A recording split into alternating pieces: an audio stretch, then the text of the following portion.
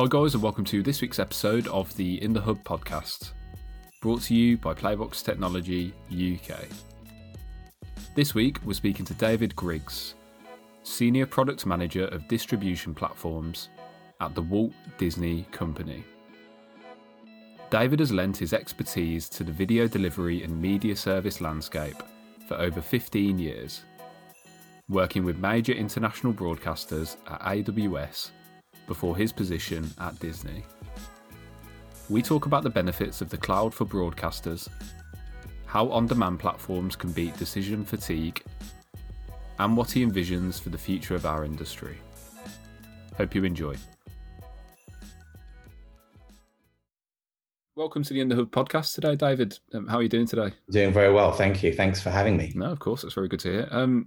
So just before we do get started on some of these questions that we've got for you today, just for a little bit of background before we do start, how did your career in broadcasting begin? Where did it all start for you? Yeah, it started about, 21 years ago now. I was working in Sydney, Australia, in the finance industry. I was working on futures and options trading, kind of derivatives trading with a friend of mine.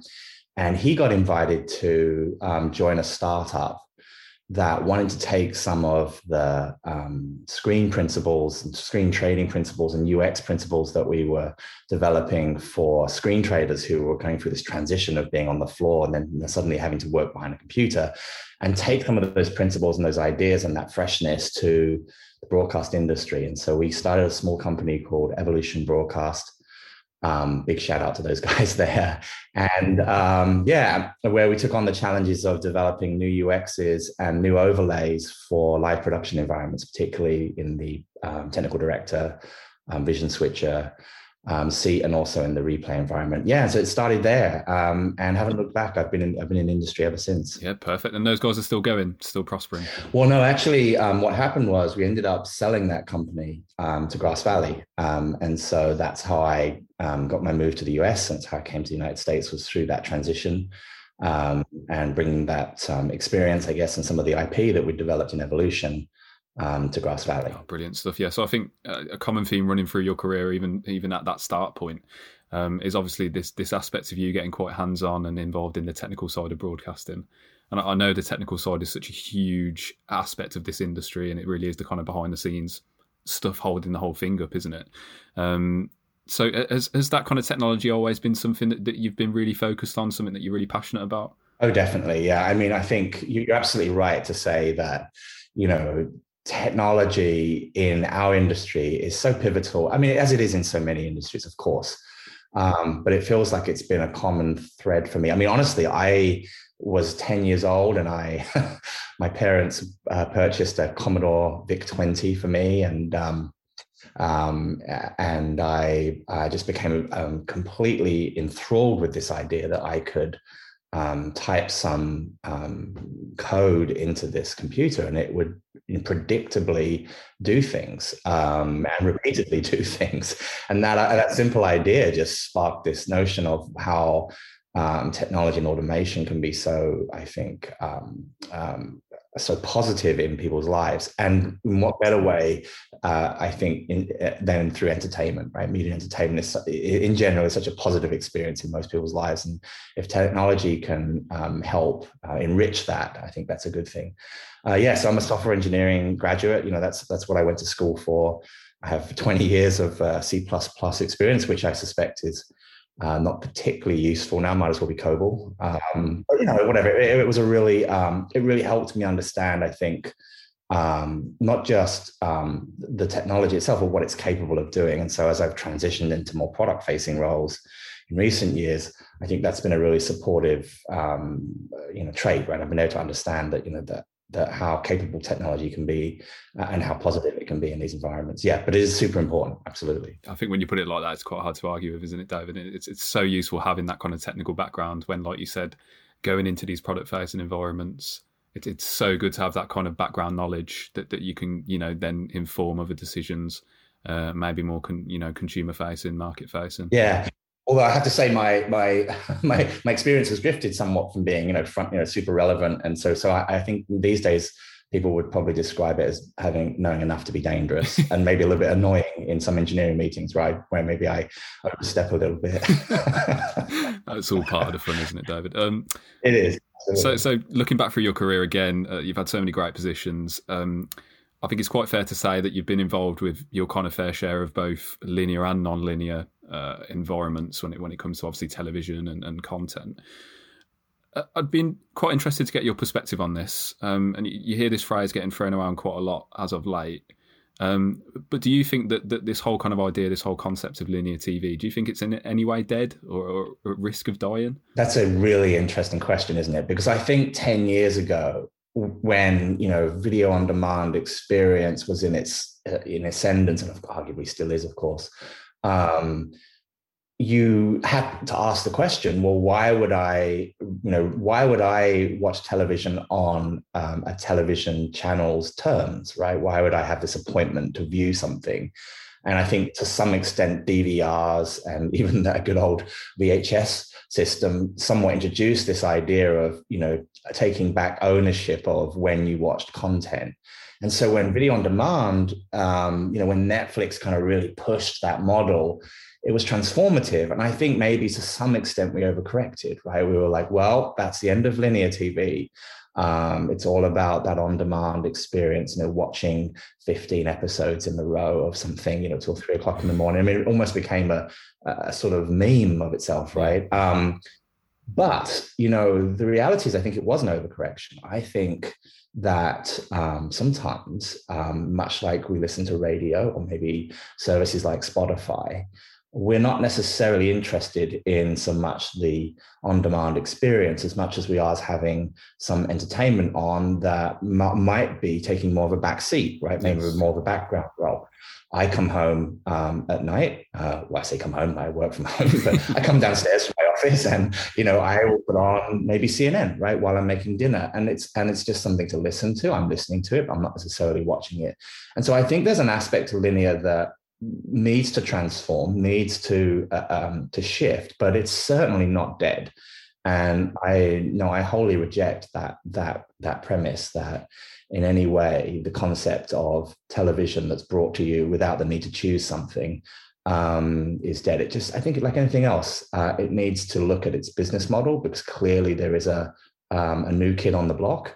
But I think it still has a very strong place in our homes moving forward. Absolutely. Yeah, no, I completely agree. And I think even over COVID and lockdowns, I think the importance of linear TV has really proved itself as well.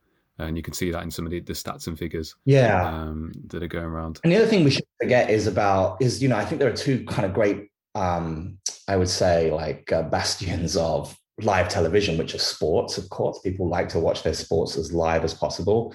And news, right? We don't really want to consume yesterday's news. And so I think those two things are really supportive of linear. When it comes to the broader entertainment side I still think there's a huge role to play in children's television and frankly, more specialized linear channels, right? I think that's the life of linear. It's about finding that diversity and using, again, the technology that we have now to be able to support that diversity, to create more specialized channels that are maybe going after a more niche audience. And I think, that's happening, right? We're starting to see that. And I think that's a good thing and extremely, extremely positive, in my opinion. Yeah, no, I think that's some really interesting points there, David. And since we're on this kind of topic of advancing technologies and adapting to those, with all of your experience, obviously working with AWS and experience working with the cloud, looking from the outside in, do you think the broadcasting industry has really kind of embraced the cloud? Do you think they've welcomed it with open arms? Or what is that kind of clear benefit for companies big and small? Yeah, well, I think the answer is yes. I think especially more recently, I think, in my experience working at AWS, working with major broadcasters across the board, and across the globe, everybody has at least an initiative around the use of the cloud to in some way facilitate their requirements, right? Whether that's play out, origination, and of course, I think super interestingly and more recently, production, right? Post, that kind of pre-transmission stage of television, which, is so important. And so I think the answer to your first question is yes. I think that there are very few I would say, broadcasters at any tier these days that have a zero interest in the use of the cloud in some way. At least I hope so, because I think there was a time where it was kind of looked at a little bit as unnecessary, or even a little bit of a fear of the unknown, right? It's like this, well, we want to be able to hug our servers, right? we don't need to have them virtualized, and I think that's fine, right? But I think we have transitioned through that, and I think through companies like AWS, who have been, I think, real leaders in that space, if I'm honest. And I know that I used to work for them, so maybe I have a slightly biased view there, but I do think they have really pushed that and really been supportive of that kind of transition from on-prem environments to the cloud.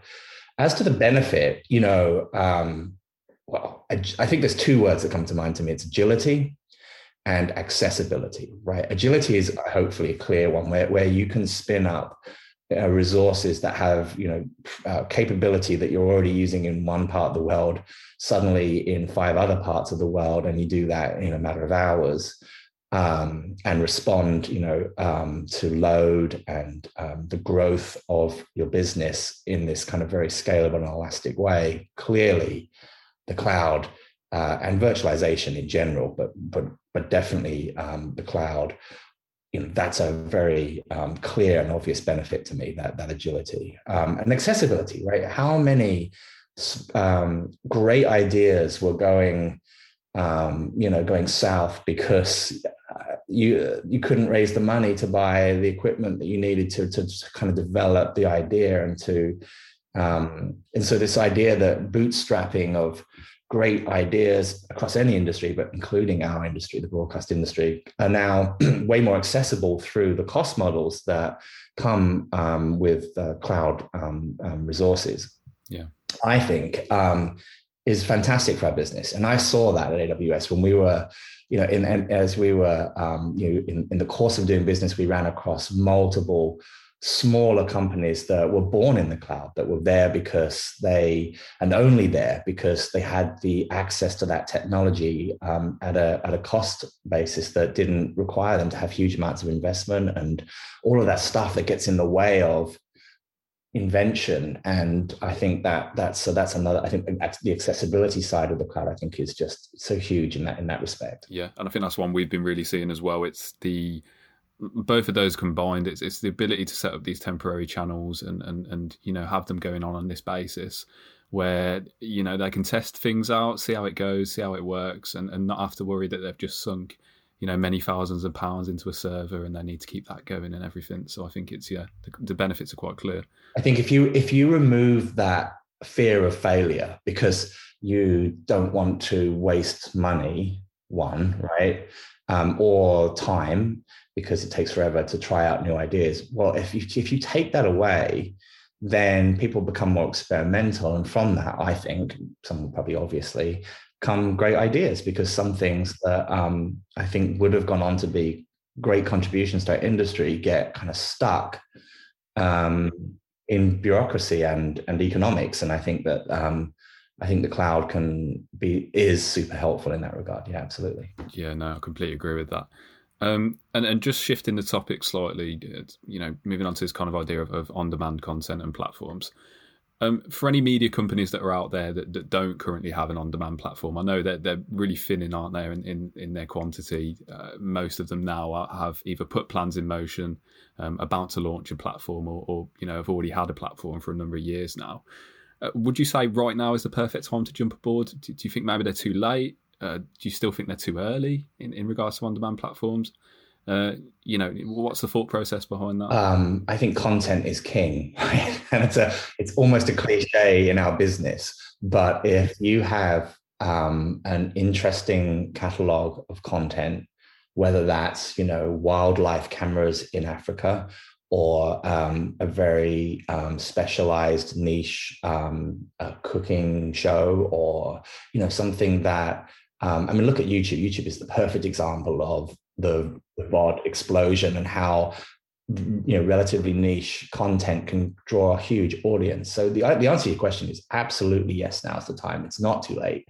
This business is not even close to being saturated, and we're out. And as a globe, as a global population, our appetite for new, fresh, invigorating, interesting content is not in any way satiated. Right? We are still very, I think, large consumers, and so if anything, I think the accessibility of internet delivered, so-called OTT content has just, I think, given us a taste, right? And so if anything, now I think we're more ready for content. So I think that if you are a media company that has an interesting content library, yes, absolutely, now is the perfect time to make that available to a global audience. And the good news is it's not hard, right? The technology is already there, and frankly has been well tried and tested by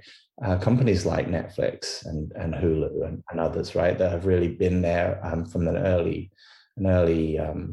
part of this on demand kind of revolution that we've been going through. So yeah, absolutely, now's the time.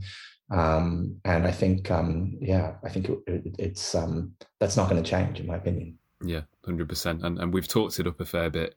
But I just wanted to kind of bring up and talk to you about this idea of kind of decision fatigue or choice fatigue on these platforms. So yeah. I kind of experienced my fair share of it on YouTube. Same with Netflix as well. If we sit down on an evening, go to choose a title, and you're just confronted with so many different titles. Sometimes it can be quite overwhelming, can't it, for consumers? I just wanted to know if you've kind of thought through this idea. How do you think media companies can kind of work to reduce this fatigue of trawling through these titles? What's the way forward? It's a really interesting phenomenon that I think was perhaps somewhat unexpected, but we're really a victim of the success of video on demand and on-demand experiences in general. There's a great book, by the way, that I just want to put a plug in for, called The Paradox of Choice. I think it's worth a read for anyone that's in the business of delivering these kinds of huge media libraries. It's a real problem, right? I mean, you make a good case where, I know in our family, and we sit down and we'll probably spend almost as much time going through endless tiles on our video platform of choice before agreeing on something we want to watch. And I think that problem is compounded when the more people there are in the room. I think it's probably proportional to the number of people in the room, right? So so there has been some innovation in this space. I think that we've started to see recommendation engines that are powered by machine learning being useful. The challenge there is that the information they have to go on is essentially your viewing history. And so what can happen over time is a sort of echo chamber effect, where you're not really being introduced to anything new. Your viewing habits are somewhat being supported and pushed inward rather than pushed outwards. So what's the solution? Wow. I think what I would love to see, and I think YouTube are actually one of the few companies that are pushing this, although there's definitely some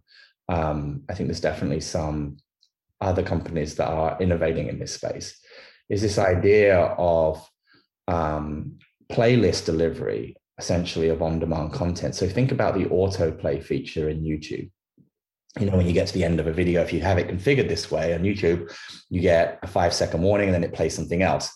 And it tends to be, at least in my experience, a little bit more less driven by your viewing, strictly at least by your viewing habits. And sometimes you end up finding content that perhaps you wouldn't have clicked on a tile for, but it's playing anyway, and it takes you down a whole new avenue of exploration. I think Spotify, right, is a great example of seeding a channel with a song or an artist that you like, and then it meanders through a much broader, I think, a more generous ML, I'm guessing it's ML, algorithm, and you end up discovering a whole bunch of music that you might end up then purchasing the album for.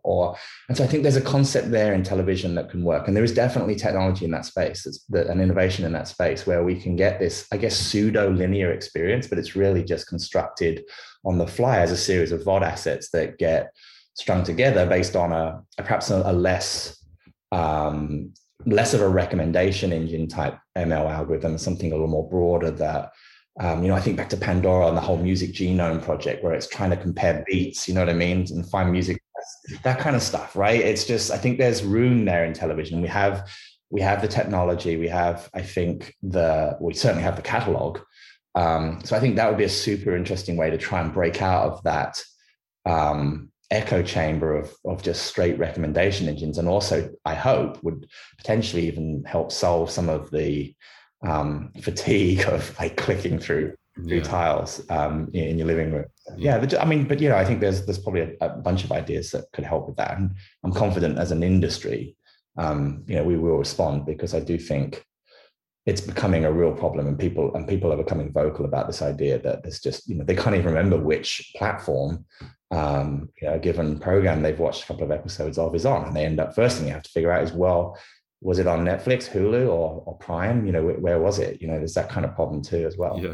Yeah. You make a really compelling case, David. I think in regards to Spotify, me thinking back, the radio feature on that, when you obviously finish a playlist, it starts playing songs that, I assume it pulls data from everywhere, doesn't it? What similar listeners listen to and stuff like that. I think that's an absolutely brilliant feature. I found so much good music through that. Right, yeah. And like you said, with YouTube's autoplay as well, found so many creators, so many videos that I never really would have gone and searched for before and found through that way. I was writing it down. I was writing decision fatigue, and it almost felt bad calling it fatigue, because I imagine me sat there with a remote, kind of going through it. I was like, this isn't fatigue. It's just, I never thought too much choice would ever be a problem for me as a consumer. But here we are. There is, and there's an argument to say there is, right? There is sometimes less is more, and that's a very, I think, fine needle to thread, to be honest. But yeah, I do think there's an argument for at least a streamlined choice experience, right? It doesn't mean to say the whole catalog has to be thinned, but in terms of what I have to choose from is somehow maybe streamlined in some way. And I think the solution to that is still up for grabs to some extent. Yeah, no, I think I'll definitely be picking up the book you recommended as well to have a read through that, because I'm really interested in that topic. And then, David, this is a question we ask at the end of every episode, and it's just in one word. If you had to sum it up in one word and one word only, what do you envision for the future of the broadcasting industry? It's a great question. Let's say longevity. That would be my word. That's one we haven't had anything close to that before. It's always been kind of change, innovation, always focused on this kind of, not short term. I know it's quite long term as well, but just hearing longevity, there's hope there, isn't there? Yeah, that's a great word for it. I think it is going somewhere, but it's not going away, right? I think that's the great thing about this industry, is that we are all still needing to be entertained. And I can't think of a better way to do that than through our industry, honestly. No, I think that's brilliant. I think that among other things, of course. It's quite a tough question anyway. Do you know what I mean? I don't want to encourage people to spend their lives in front of the television. I think we should get outside and do other things too, especially after this year we've had. Yeah, it's more important than ever. So yeah, David, thank you for joining us today. I really do appreciate it. Okay. You've shed some really great insight on some of the topics that we talked about. Are there any exciting projects in the pipeline for you that you can talk to us about, or is it all under wraps at the moment? Well, I have a new job, which I'm really enjoying over at the Walt Disney Company. I'm really enjoying that part of the business. I'm working now for a customer, having worked for so long for a service provider in AWS. So seeing things in a different light, that's really exciting. I just moved house. Well, and that's, as I'm sure everyone who's listening to this who has ever had to go through that process, it's that's been certainly upheaving, but very, very excited to be in our new place. And I have a 1-year-old son, so that's that kind of takes up a lot of my time, day to day. So a lot of exciting stuff going on. Absolutely. Yeah. No, congratulations on the position. Obviously, the house move. There's a lot of things going on for you at the moment. Then, David, you got quite a few things to juggle. Yeah, I do. But it's all good, right? Life's good, I have to say. Yeah. No, I can definitely tell through your career. Obviously, you're probably not the kind of person who ever wants to sit still. In any respect, are you? Certainly not for too long. Oh, I love that. And then how can people get in touch with you directly if they want to talk about anything that you've talked about today or anything like that? Yeah, I would say just look me up on LinkedIn. I'm I'm pretty active on that. It's one of the few social media sites I really participate in. And so, yeah, that would be the best way for sure. Yeah, awesome. So what we'll do, David, we'll link to your LinkedIn profile in the description of the podcast as well. So anyone on Spotify, Apple Music, head to the description. You can find David's LinkedIn there. Awesome. So yeah, David, thanks very much. I really do appreciate it. It's been a great episode. Yeah, no, thanks for inviting me. I've enjoyed the conversation. Cheers, David. Thank you.